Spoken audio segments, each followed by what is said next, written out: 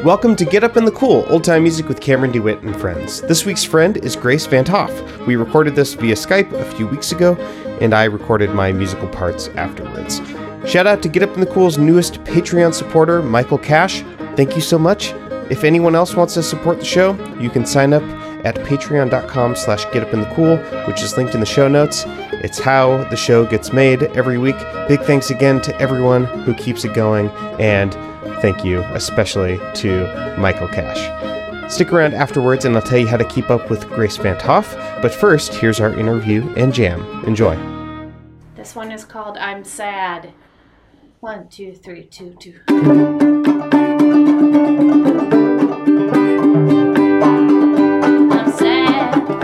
I'm sad, I can't raise my head. Not one of my close friends has seen me so bad. In pain, why'd I do it again? Regrets make a rattle inside of my brain. My moon laughs at my discomfort, the sun.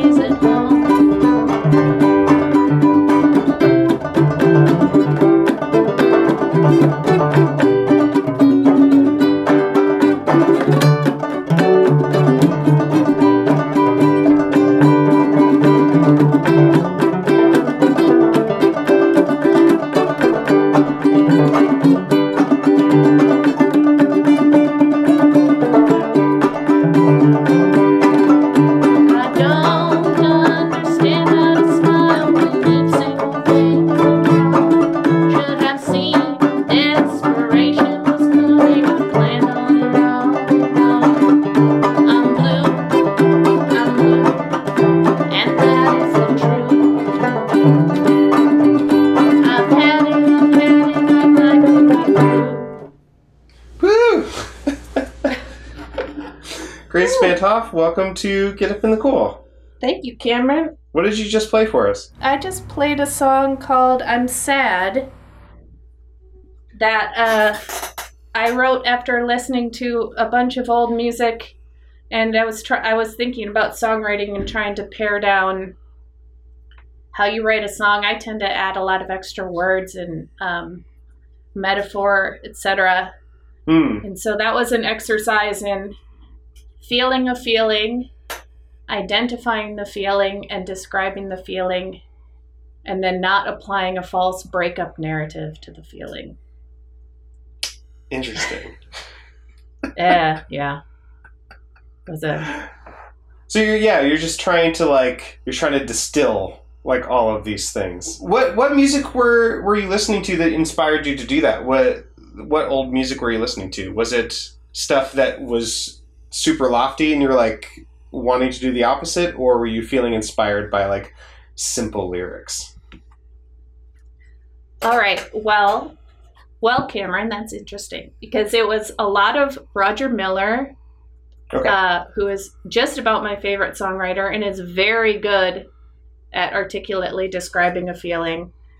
And then a bunch of like American 1920s pop music. And then also just a really big feeling. Yeah, also that was happening. Yeah, big mood. So yeah, I guess we're like in media res.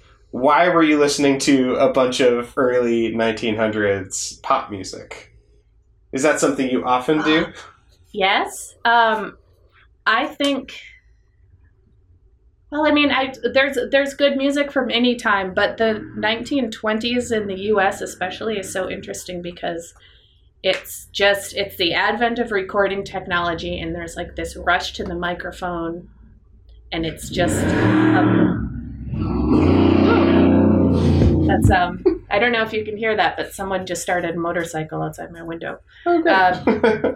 It's it's just this clash of all these different elements of the like musical American cultural stew. They just sort of they all collide and get mixed together, and there are elements of jazz, of course, what we would probably call trad jazz today, and the blues and hillbilly music, although it was just starting to be called hillbilly music then. I'd like to call it early country music. There you go. Yeah, it's just really cool stuff. It's so weird. And it's also, it's the beginning of recorded technology. So that has such an interesting effect on what kind of songs are being put out, because there's really no formula yet for how a song's supposed to sound. Because, within a decade before that, if you wanted to hear music, you either needed to have a family member or a neighbor that played, or you had to play. And not only did you have to be proficient on an instrument, you had to be able to read music. Right. If you wanted to engage with popular music culture then. So I think I just, that time always kind of gets me all amped. And it's that sort of beginning of what sort of seemed then as like innocuous globalization, right? They found King Tut's tomb. People are starting to incorporate these like really appropriated, gaudy elements of like visual elements of like Japanese culture, and there's like this Egyptian craze, and it's problematic in a way, but it's also really interesting because that's so American. We just see something, we want it, and we consume it, and then it's our thing. Yeah. Yeah, it's funny. I remember when I was studying classical piano in middle school and high school, and I started getting into Debussy, and that was the first music from like the 20s that I ever started studying. And all of his music is like, looking back on it now, I'm often just like, ugh, like I don't know if I can play Gollywog's Cakewalk anymore. That's kind of a bummer. But it is like exciting to think at the time of, like you're saying, this sort of innocuous globalization. Like there's this, all of a sudden, all this extra information that like music makers have at their disposal, and maybe they don't even have the concept of appropriation yet, and wouldn't for a while. But I don't know. I get what you're talking about. It is exciting. It's kind of like in America, at least, the monster of globalization is still like a really cute little baby monster. It hasn't like grown into this disgusting city engulfing, I'm going to eat everything up and shit it out monster. It's still real cute. It just hatched. That is a lovely metaphor. So all of my musicologist friends. You play other genres as well. What did you first start playing music when you did start playing music? I think we're really similar in this way. I started out playing classical piano, and then also took on classical violin after that. And so I played a lot of classical music, and I played a lot of church music. I grew up in a pretty devout Christian family in a small Calvinist denomination that's mostly populated by Dutch American people, called Christian Reformed. We had all kinds of, we had some church music. Was it very liturgical? It kind of depended on which church you went to. A lot of it was sort of, and it's changed now. It's sort of leaning more towards that, contempo casual Christian music. Yeah. But there were a lot of, in my grandparents' church and stuff, there were a lot of hymns sung, and I just remember that really liking that music when I was younger. What drew you to it? It is liturgical. Were the people good at singing it at your church? No. Not really. Even more interesting. What drew you to it then?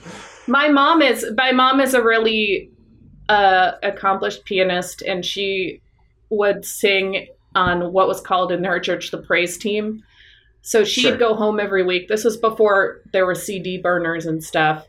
And she'd play the music for herself on the piano and record it onto a cassette tape. So she'd have something to practice with. So I was hearing the music in pieces. And I think it was probably like the harmonies and all that I really liked. Those old hymns, it's just, some of them are kind of airtight. It's good stuff. Yeah, there is... I think they have to be airtight, right? Because they have to make sense on the page. Like, they have to visually make sense for a lot of people to sing. Mm-hmm. So if there's anything that's, like, unedited or messy, it's just going to mess everything up and it won't actually serve its function. Yeah. And especially in, like, the Calvinist tradition, and this is also a very, like, Dutch cultural thing, you don't want to, like, step up on the soapbox yourself and really showcase yourself. It's all about kind of... support the group. So fall in line. And so it's just real straightforward harmonies and stuff. I dig it. It was a plain Psalter hymnal. I don't know. Yeah. Did you grow up with church music? I did, but it was, I don't know how far I want to get into this, but it was a kind of Quaker meeting that was actually a church. Like, there's this, like, rift in the Quakers, like, I don't know, 100 years ago or something. And basically a bunch of them were like, hey, we're going to, like, start doing the whole missionary thing, and we're going to start having pastors and, like, having programmed services instead of just meetings. And so I had, like, some of the, like, kind of... it was like a normal... sort of like mainline Protestant church in a lot of ways, but it was in like Southeast Portland, and then there were just like some hippies and some queer people and a lot of just appeals to like sort of the kind of like woke aspects of Quakerism and sometimes earning it, but often not. So that was like that's my own like weirdly specific story. But we didn't have like It's so weird. Yeah, it's so weird. It's just not that's weird. I totally, it's weird that I get it, and it's weird sort of the role that music plays in these sacred contexts. It's kind of molded to fit, mix and match. Are you still religious? I'm no longer like an observant Christian. I was not. I would probably have considered myself non-religious for a really long time, although I stayed connected to the music in a lot of ways, especially with the project I'm involved with, the duo project I'm involved with now, Sinner Friends. We do quite a bit of religious music, but I've actually found a faith community here in Detroit that's a synagogue. So I've been attending Jewish services and essentially living a Jewish life, although I'm not technically Jewish, so I can't be part of a minyan or anything. But yeah, so religious. The nice thing about Judaism, it's all about wrestling with God. So you can totally be an agnostic. And still be part of the community. So I've found really like a pretty comfortable space there for me. That's great. Yeah, I mean, it's in there in the text in the New Testament, but most American Christians, at least, don't really see the religion as one of wrestling and being agnostic and struggling, even though it's totally there. But yeah, it's a lot more like faith. You have it or you don't. But if you don't have it, like, don't admit it. Don't let anyone know. It's different, and obviously not all Christian communities are that way. Hashtag not all Christian communities. not all like that. But yeah, it's really interesting. There's a lot of focus on study and I don't know. I'm a good studier. I like studying. I like it a lot. Yeah. So that's great. That's sort of the extent of my religious life these days. Although I am still, pouring through gospel music just to find material for Sinner Friends. And it's really, that music is still really interesting to me because it's so powerful. I mean, music is kind of magic anyway. And then when it's used in a sacred context, it's just imbued with that much more power. Like it sort of holds your soul in its metaphorical hands. So I think I don't think I'm ever going to stop being interested in that. Yeah. When were you first exposed to like country gospel kind of stuff? Because that's what Sinner Friends does. At least what I've heard so far. I would say my first exposure to that was probably right around the same time heard. I grew up listening to country music, and a lot of the liturgical music in the sort of peripheral communities that I grew up was very like old school. So not super different from what you might find in the South, although it's generally like more reserved. And that's going to change denomination to denomination. So that wasn't very different. I grew up listening to pop country radio, which was, it is what it is. Give me some names. Who were your guys or gals in pop country radio? Pop country? Oh, geez, I don't know. Yeah. Like George Strait. Okay. Randy Travis. It was like early 90s pop country, like the very tail end of the traditional country revival that started in the 80s. Mm-hmm. And then, of course, it sort of catapulted into the late 90s, all that pop country. Mm-hmm. It's changed. The sound has changed. Let's just say it that way. And then I went to college. I was studying classical music in college, and I got my classical organist advisor to write me a recommendation so I could go to ETSU and do the bluegrass old time country music program there for one semester. And I took a country music history course there, and in like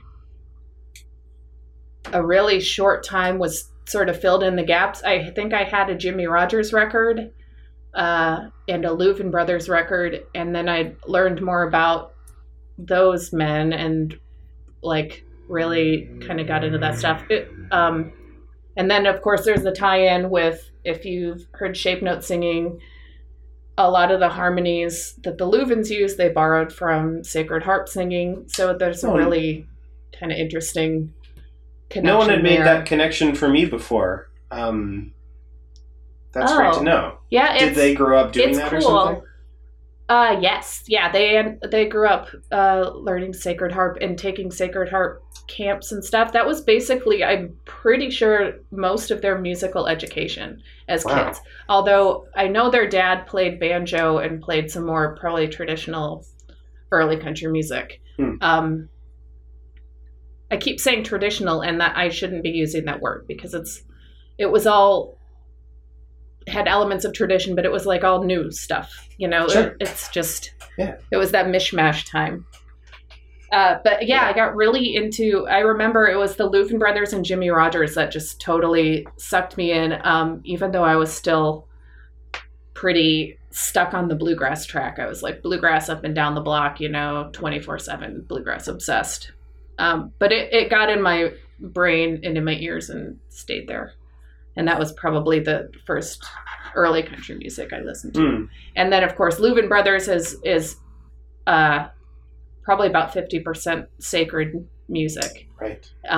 Satanism. A lot of it's original sacred songs, written largely by Ira Louvin, who was a kind of he's like a character right out of like Marvel Comics or something. Like he's just had such an interesting life and outlook, and it's just, I'm not saying he was a good guy, but he's a very interesting guy. Oh, good. And I'm a little obsessed. But yeah, a lot of those tunes to be completely honest, I got into them because I was like, these are so ridiculous. And I was coming off of my first 2 years of college, which were at a Christian university. And I'm just like, I'm taking classes in Christian Reformed doctrine and theology. And then I'm listening to, you know, like Satan is real and that word broad-minded and these Ira Lupin gospel tunes. And I'm just like, whoa, like, whoo. It's some wild stuff. That's really really interesting that you that your posture is one of leaning in, and that seems to be what makes you feel good, is to lean into the cognitive dissonance, lean into the discomfort, and that's really interesting that that's how it played out in your story. Yeah, it keeps happening too. It keeps the cognitive dissonance just keeps rearing its head. Well, do you have any religious music then that you can play for us? Anything? It's so funny. We talked so much about it. I don't. I can do a Jimmy Rogers song for you though that I was playing the other day, and I think it's actually. This is a Jimmy Rogers song, and a lot of people know it as a Johnny Cash song because it wasn't a super well-known Jimmy Rogers song. It's based on a lot of old blues songs that has some similar lines, but it's so appropriate now. It's called I'm Free from the Chain Gang Now, and it's just, I don't know, I think it's really beautiful. It's about being wrongfully imprisoned. So when I listen to the lyrics, it brings a lot to mind, especially in the climate we're in the U.S. now, where, you know, prison reform is needed. So, Free from the Chain Gang Now. I'm going to tune up real quick. Sorry.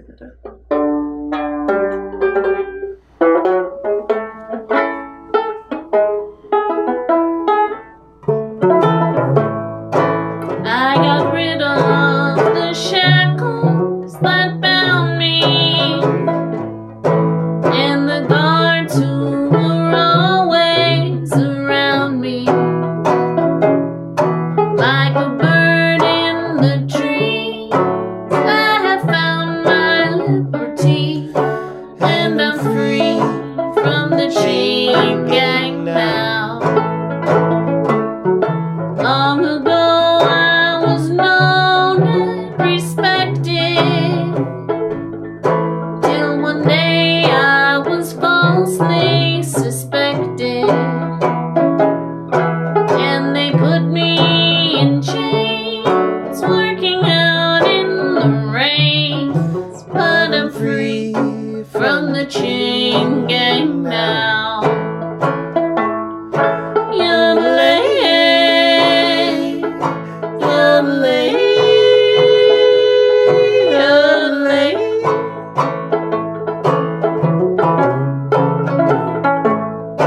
All those years I was known by a number were just years that I spent without slumber.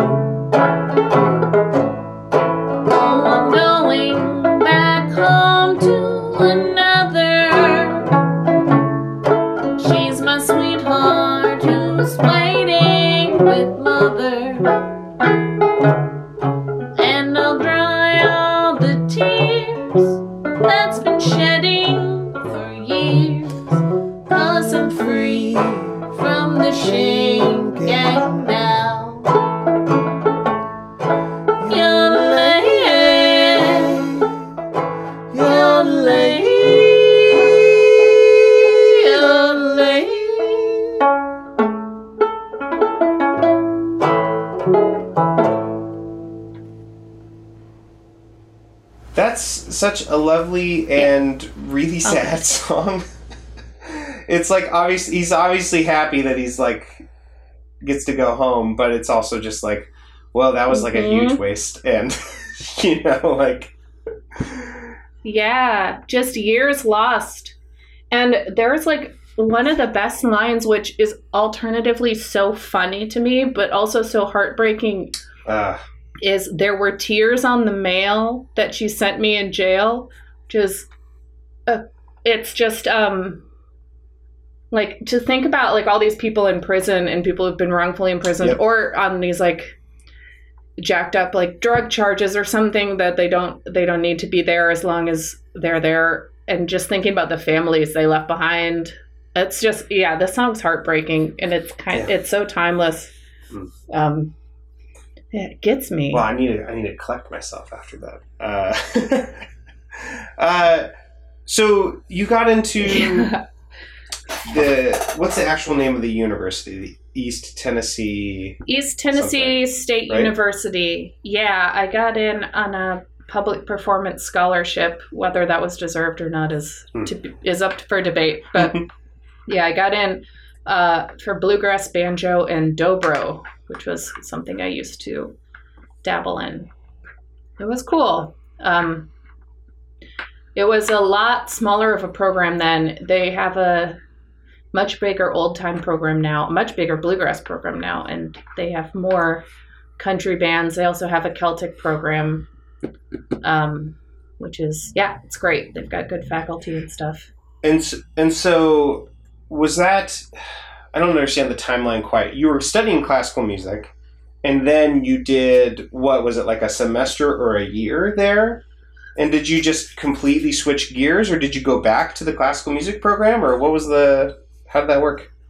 Well, Cameron, that's crazy. No, I went to this college in Michigan, and I pretty much had to go. I didn't even apply anywhere else because my mom was a professor at the college. Oh, there you go. So I got an 80% tuition break, which, rules. And while I was there, I was both getting a major in biology because I was pre-med, and I was also trying to get enough credits for a BFA in studio art. And on top of that, I was studying classical voice with a teacher. So I was trying to do like a double. That's too much. A double major and a minor, and there was like no overlap. It was bananas.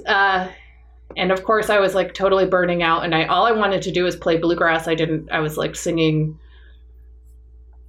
in Italian and all of this stuff. Yeah. And they wouldn't even, because I wasn't studying banjo through the program, they wouldn't let me use the practice rooms to play banjo. And I had to do it in my dorm rooms. No. It was real bad. I mean, you're a banjo player, it's a pretty polarizing instrument. So, So I was there, and I really wanted to play bluegrass, and I heard about this program. I got the scholarship, and I somehow convinced, with the help of Jimmy Kirkendall, convinced the school to let most of the credits transfer, thinking that I would go back. And I did go back for one semester, and then I liked being in the South so much that I moved to North Carolina after that and finished up my college career in the Asheville area. But yeah, it's a weird meandering timeline. It's not a straight path. Mm-hmm. Yeah. Do you still ever play classical music, or did you just completely heel turn, as it were, probably by in their eyes? So I mean, sometimes I don't really play. Every once in a while, I'll play some, like, I've got some Bach books for violin, and I'll do that sometimes, every once in a while. But I was never a very good violinist, and it was same with piano. I was probably a little better pianist, but I didn't really like it. I didn't like playing music until I started playing banjo. So, I'll pull it out, and I'm really glad for all of that training, even though I hated it at the time, because now I can, read sheets and stuff, and that's cool. But yes. Not really. And the voice stuff is not, like, I know how to not destroy my voice now, but I don't really use any of that stuff now in the singing. Yeah, I couldn't necessarily detect an aria kind of voice in these last couple ones that you've been doing. No. I've scraped it off and get it out. Yeah. Well, what do you want to play next? Why don't we do some more 1920s stuff? We can do some early country. Great, lovely. Okay. So I'm gonna get this out. Actually, I want to play this one on banjo. This is one that was. I don't think he wrote it, but it was recorded by Charlie Poole. I looked this up on July 23rd in 1928. And this is a really funny one. Now, I think it might be a little bit problematic. It's definitely of the time. Okay. But the context for this is I learned a bunch of these sort of borderline misogynistic songs, and then for a brief time did a drag act where I would dress up as a man and perform these songs, and it would just be so ridiculous because the songs are ridiculous anyway. And yes.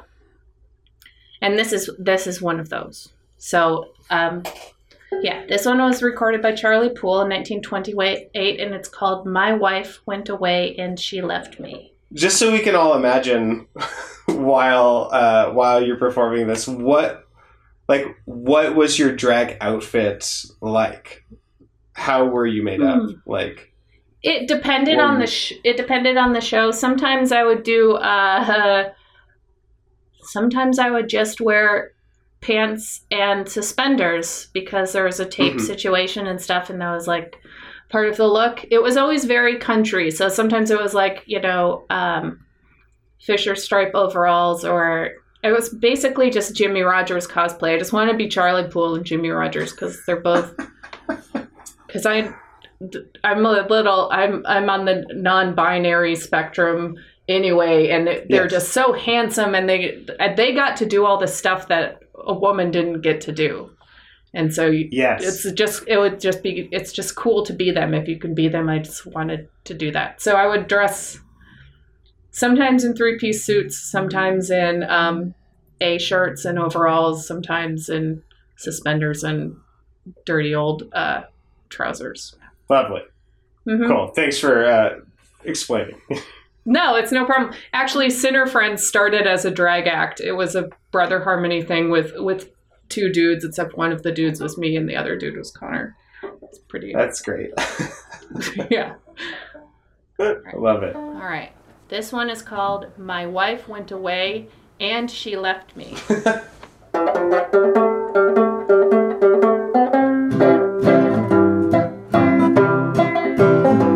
My wife went away and she left me out in this wide world alone. In madness and gladness she left me, though she left a doggone good home.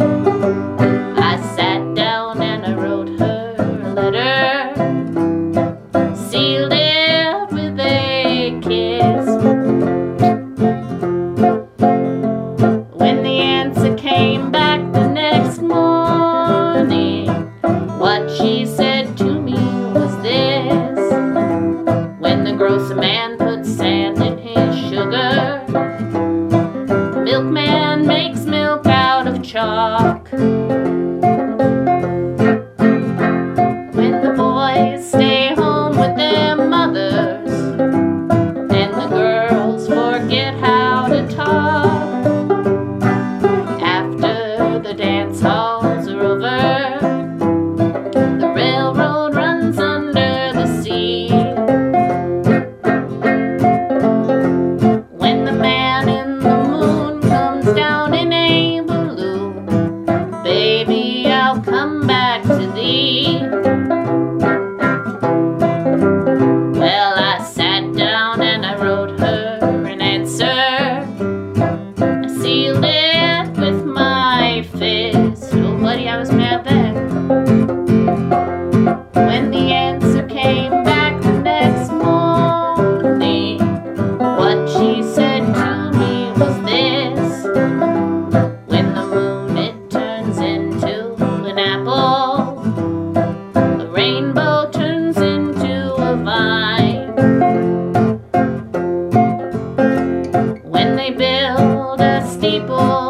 heaven, and the stars, they fail to shine. Guess after the seas turn to whiskey, they make glasses to see the wind. When the women stop using their powders and paints, baby, I love you again. Wow. Those lyrics are incredible. It's so good, right? Yeah, like all of the hypotheticals, that she lists are there's just sort of spouted off as if they're already aphorisms, but I've like never heard them before. Like, yeah. When the moon turns into an apple and the rainbow turns into a vine, that's so cool.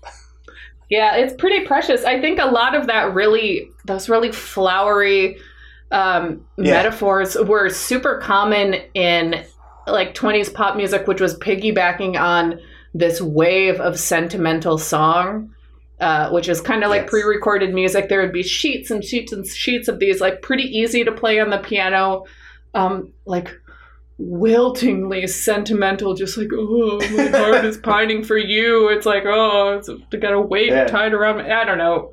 So I think that one's pretty precious. And the fact that Charlie Poole singing it is really funny to me, because Charlie Poole probably literally wishes the sea would turn to whiskey. In fact, he was quite a drinker, and there's stories about how he went to the doctor because he drank himself unconscious. Basically, his wife took him to the doctor, and the doctor injected him with something at her behest, and he died. So no one knows what really happened, but I'm sure she was having a really hard time being married to him. And it's just an interesting, if you know that backstory, the song's really, really goofy. Dear Lord. Yeah. I've never heard that before. Men could get away with so much back then. Yeah, I've only heard a few of his songs, but it's not that long of a walk to listen to him and just sort of imagine that he was a real bastard. Yeah. And it's so funny too, because he's gorgeous to look at. He in this way that's a little bit scary. Like, he's kind of scary and really handsome. Yeah. Which I should probably examine why I think that is so attractive. But and then his voice is so goofy. Like, it doesn't match it's like when you look up a radio person on NPR and their pictures, that's not them. Yeah, it's like Charlie Poole's that's not him. That's not his voice. Yeah. So funny. The really funny thing is he was a banjo player, and a lot of what he did, I think, fed into what would later become bluegrass and some two-finger style stuff. But he was actually a classic banjo player, which was at the time that he was recording these country tunes, on its way quickly, down the tubes and out of vogue. But there's a recording of him playing a classic banjo tune called the Infanta March, but he recorded it, I think, as the Sunset March. And it's not very good. I think he'd had a bit to drink when he recorded it. It's great. I mean, it's hard to play. It's hard to play in that style, but it was pretty funny to find that.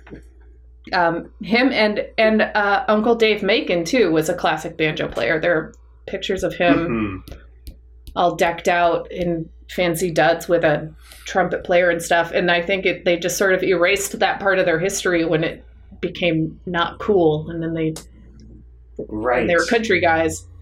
Yeah. So goofy. Interesting. Yeah, that's yeah, what you're talking, I don't know their actual histories, but weren't they both sort of country guys, in their origins? Were they doing sort of hillbilly drag on top of them actually already having that sort of heritage? You know what I mean? Like, what's going on there? I totally know what you mean. And that's what's so interesting to me about this part of American history, is because there were people were coming from the country everywhere and moving to the city. So Uncle Dave Macon really puts on country drag, but there's like records of him working in a mill in a city. So he at some time was like a metropolitan dude. That being said, though, even country people were playing banjo, classic banjo, because it was just... you've already interviewed Aaron Jonah Lewis, so you've heard the whole spiel. But it was the most popular music in the United States and in England, and it was just huge. So I think that's why banjo has such a big presence in country music. Apart from the obvious influence of black banjo players, there's also the fact that just about every house had one or two of them lying around. So it was, it would be like a guitar or an electric guitar now. I think they were doing some country drag, and they did have country heritage, but so did a lot of people. And it was, I think it was a mishmash. It's that whole like mishmash baby monster culture. Everyone's getting sent to the city, and they're all trying to make it in the big city, like, And then right. Hillbilly records became so popular. Everyone's like, oh, well, I can do a little bit of that, and jumped on the train. Some of them were more successful than others. I really appreciate that being talked about, frankly, because I feel like there's a lot of conversations right now about who has ownership to what kind of music, and whose music is sort of the most pure. And I think there is some really good and important stuff to be talked about there in like American music, but people sometimes the conversation I found in the old time community, it gets really toxic. Like when people are talking about sort of purity of influences, and when we start getting into urban-rural dichotomies. Well, okay, so if we're talking about Uncle Dave Macon and Charlie Poole and their country drag, I think it's really interesting to start talking about genres that stemmed from that. I think old time in some ways, as it is now, is fallout from that movement. Bluegrass certainly is. And bluegrass is kind of an interesting case of country drag. Now, I need to, full disclosure, like my main job is I'm a side guy in a bluegrass band. I love bluegrass. It's how I got into liking music. That being said, a lot of the founders of the genre, most notably like the founder of the genre, were people with very complicated and problematic attitudes. Bill Monroe, his attitude and treatment of women is something that we could spend a whole other hour talking about. And that still pops up in the genre. But there's also this idea that bluegrass is a Southern music genre, which is, I would argue, is not necessarily true. And I have an interesting example. This is a theory of mine. I have no way of proving this, but I'd like to do a song called Mr. Mary Blues by an artist named Al Miller. Al Miller was a black man from, I believe, New Orleans. He played jazz and blues and country mashup on the mandolin. Although if you could hop in a time machine and go talk to Al, he wouldn't say like this part's country, this part's jazz, this part's blues, because everyone was doing that.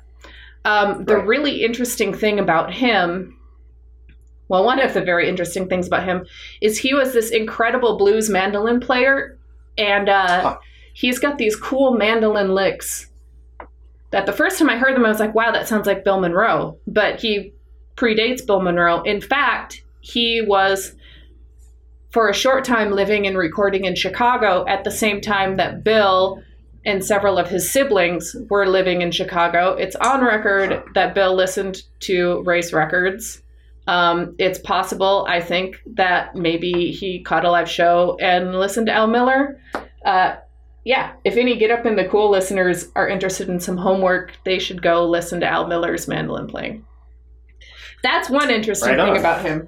The other interesting thing about Al Miller is he recorded some kind of raunchy songs, and he recorded this one song that has that's super queer. Not that he's queer, he's singing from the narrator's perspective. The narrator is a straight cishet man who has lost his girlfriend to another woman.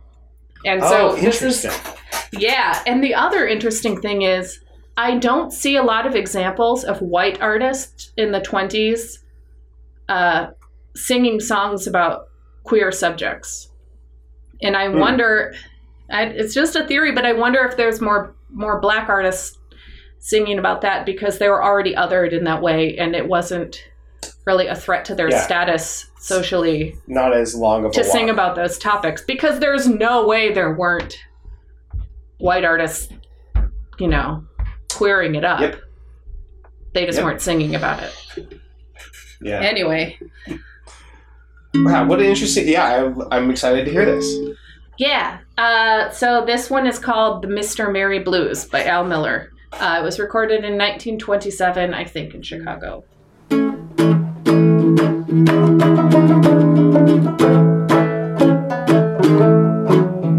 I woke up this morning, my eyes were swollen up and shut tight. I woke up this morning, my eyes were swollen up and shut tight. 'Cause I cried all day and I cried the livelong night. Oh man, won't you step up and do the very best you can? Oh man, won't you step up and do the very best you can? You better watch these women, what act so much like a man.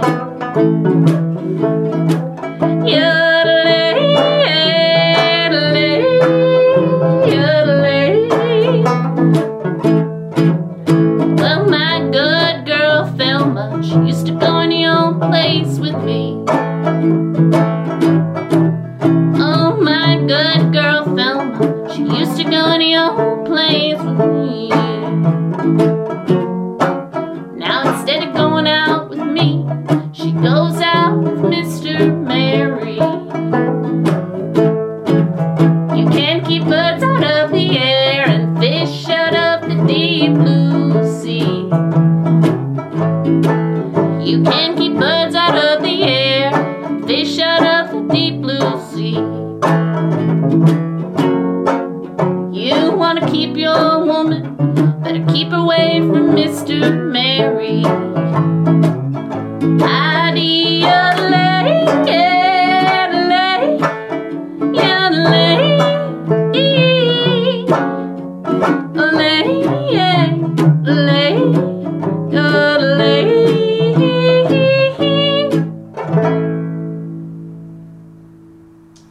Oh my god, that's amazing.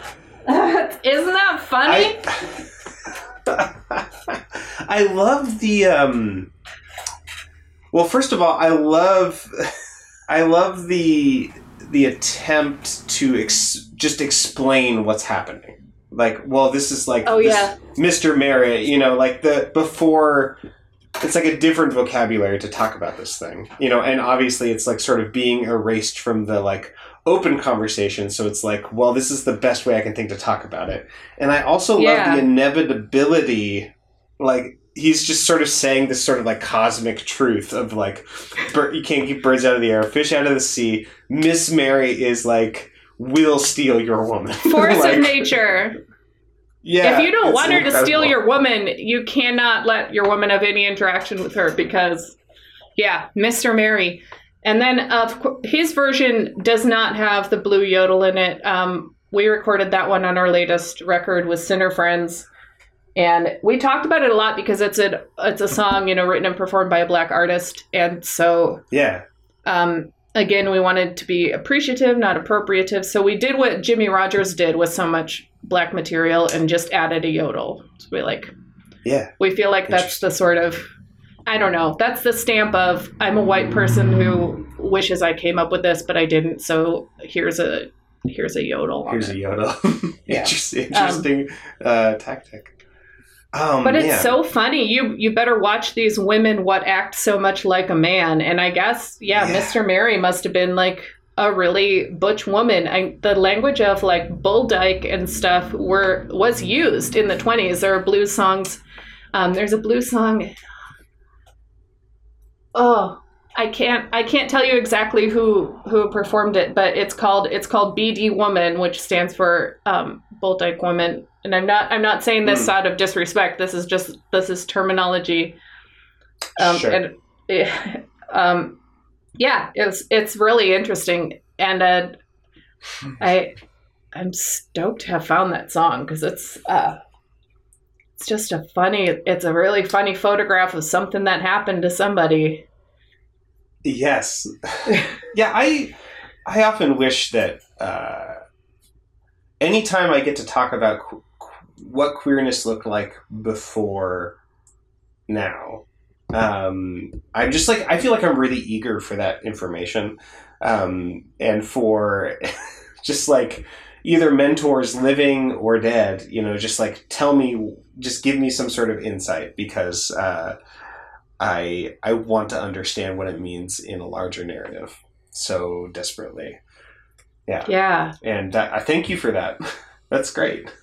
Yeah. Thank Al Miller. He's the one who had the gall to cut it. It's so good. Yeah. And it's interesting because you could read it as being, it's very literally homophobic. He's like intimidated by this woman who is acting, who he would describe as acting like a man, and would steal his woman. It's like he's afraid of it, but there's also something kind of vulnerable about a man being willing to admit that this woman was more, I guess, like more effectively masculine or more interesting to the woman that he thought he had like in the palm of his hand, and that he didn't. Like there's something vulnerable there that is really interesting and attractive to Absolutely. Me. And not only does, there's a lot of songs where men refer to themselves crying, right? But there are not a lot of songs I've heard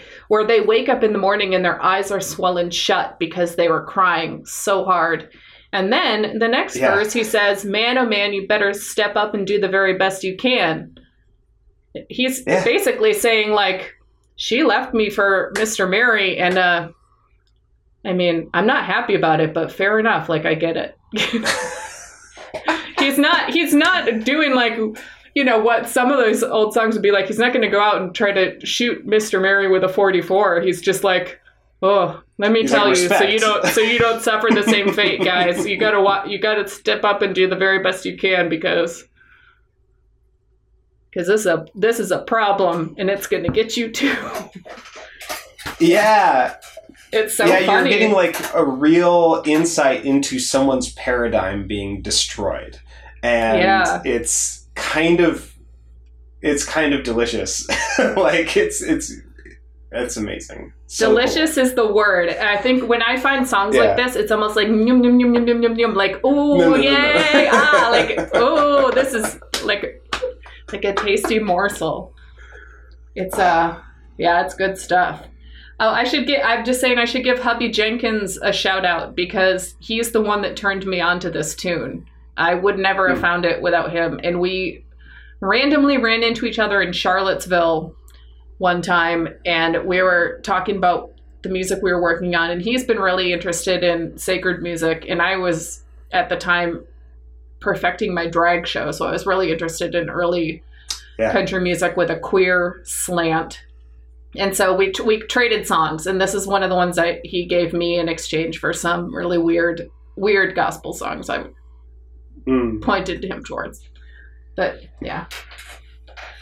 Thanks to him. So we have one song left, and before we do that, where should people go to keep up with all the different things that you're doing musically and otherwise, if you have anything else that you want to promote?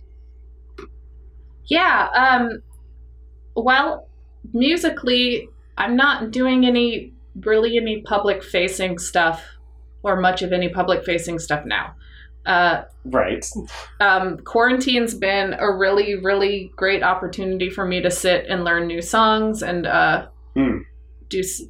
do that sort of thing. But in the future, when we're back on the road or doing what it is we'll end up doing, you can find dates that I'll be playing on my website. That's gracevanthof.com, GraceVanthof.com. I've got dates on there with my duo project Sinner Friends and also Chris Jones and the Night Drivers, which is the bluegrass band I'm honored to be a side guy in.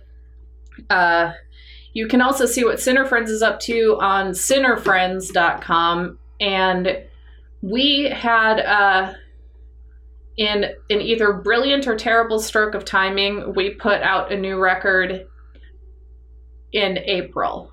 And it's been tricky because, we haven't been able, we had a whole couple of tours to support it, and we weren't able to play those, obviously. And we're really proud of it. It's a great record. We'd love for folks to have a listen. But I do want to say this, we're two white people, and our voices are not the first voice you should seek out. So if you've done your due diligence, read some music history, supported artists of color first, then I invite you to go on over to the Sinner Friends website and order your hard copy of our new record, Bad News Gospel, only then. Or you can listen to it on Spotify, of course. Ideally, please just buy a CD. Just buy a CD and then listen to it on Spotify. That's what I do. That's what we all do now. Yes. Yeah. And that's what you should do. It's such a lovely album. It's pretty good. We're proud of it. It's really some of the numbers that I sang today are on it, and and my duet partner is just such a talented artist in his own right, and we're really, really proud of it. I don't know how to say this, Cameron. It feels really, really weird to try to promote my record right now. I understand what you mean. What I mean? Do you want to give? I mean, you've already given like some homework. Al Miller. People should check out Al Miller. Is there anyone else that like specifically people should check out on their way to checking out Sinner Friends? You said Hubby Jenkins. Also great, a current person. Hubby Jenkins, absolutely. Yeah, I know he's doing live shows now where he reads a Choose Your Own Adventure book and then plays music after. So look him up on Facebook. That sounds if great. For no other reason than that. But he's just such a talented musician. Like, Hubby rules. Another musician that's been a really big inspiration to me, especially around banjo, is Jerron Paxton, blind boy Jerron Paxton. Check him out too. He's just, the man can play everything. He has just a catalog of songs. He plays classic banjo, he plays old time banjo, he plays fiddle, he plays guitar, and he plays a mean stride piano, and he's just so good. He's incredible. It's a dream of mine to have him on the show. He has an open invitation. Oh. Yeah. I hope for you that happens, because me too. He rules. He just rules. As a person and as a musician. Those are two living people. And then I would encourage people to read books on the history of country music, and anytime a person of color is mentioned, don't just go over the name and make note that person is there. Like, do your research. We've got time. Yeah. We're sitting at home staring at screens anyway. Maybe you're on a Zoom call for your work. You can click over to another tab and like Google Al Miller. Easy. Yeah. Easy. Yeah. And a lot of times, too, you know, say what you will about streaming services, they're not kind to musicians, which is why you should go buy people's records in addition to streaming them online. But sometimes you can click over to an artist like Al Miller's YouTube videos or tracks on Spotify, and it will show you more of his peers. Yeah. There's just a wealth of incredible blues material from the 20s and 30s from people like Ma Rainey. Yeah. There's really no reason why, like, why wouldn't you make your life better by listening to this great music? You just should. That's one of the ultimate appeals for any kind of diversity, is because you'll get to like have cooler friends, and eat better food and listen to like better music. Not in a supremacist kind of way, but like because it'll be different, and then you'll get to experience new kinds of joy, you know? Don't appropriate that food, appreciate that food. Don't you like the music? Don't you like the music that those old white guys made? Well, go listen to the music that they liked but didn't tell you that they liked. Yeah. Well said. Go back. Go back in time. Get on your magic school bus and go. Grace, we've talked about all of my favorite topics, religion, queerness, coding, and like cultural ownership and nuance, and this has been such a lovely hang. Thank you so much. Thank you. I had a great time. This is cool, and I hope we get to have many more conversations. It's kind of baffling to me that we haven't met before and gotten to geek out, because seems like we might be the same species of geek a little bit. It really does. 2021. Let's make it when we're all vaccinated. Let's hang out. See you next year. Yeah. Well, what do you want to do for our final song? Well, you pointed out, and this isn't a way I had thought about it before, that I like to lean into the uncomfortable spaces. And this song for me is a little bit uncomfortable, but it's also really cute, and I like the chord progression. It's a song called Big Bad Bill is Sweet William Now. And it's about a man who gets married and turns from a big, scary, bad man into a nice man who does the dishes, all because of the love of a good woman. She saves him. She saves him. Uh-huh. And as we know, as a man wrote this song. Could you believe it? Oh, interesting. As we all know, that's a woman's job to save a man from themselves. That was sarcasm. Okay, but great. I'm very fond of the very long song titles. This one, Big Bad Bill, is Sweet William Now. And although Van Halen covered it, I've never heard that cover. And I got this from Billy Murray. Right. Thanks, Grace. Thanks, Cameron.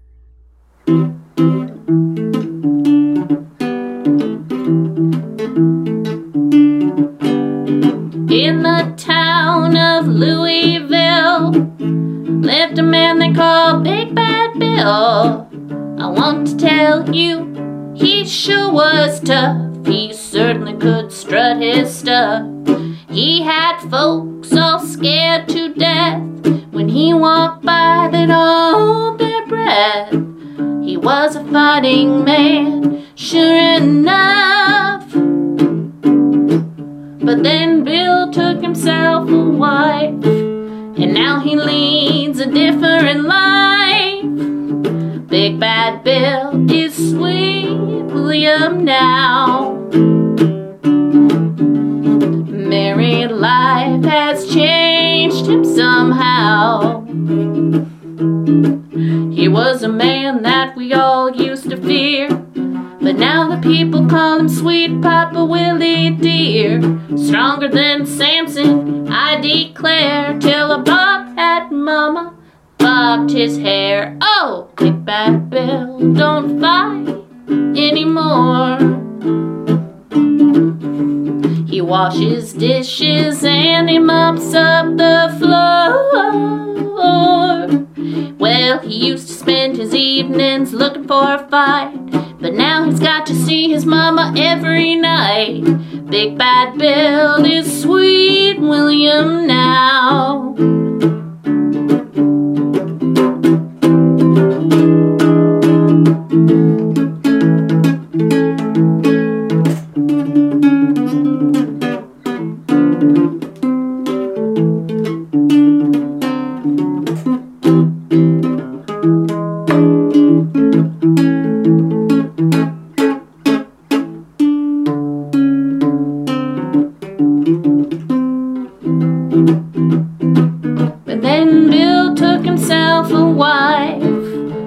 He leads a different life. Big Bad Bill don't fight anymore. He washes dishes and he mops up the floor. Well, he used to spend his evenings looking for a fight, but now he's got to see his mama every night. Big Bad Bill is Sweet William now. Big Bad Bill is Sweet William now. Big Bad Bill is Sweet William now.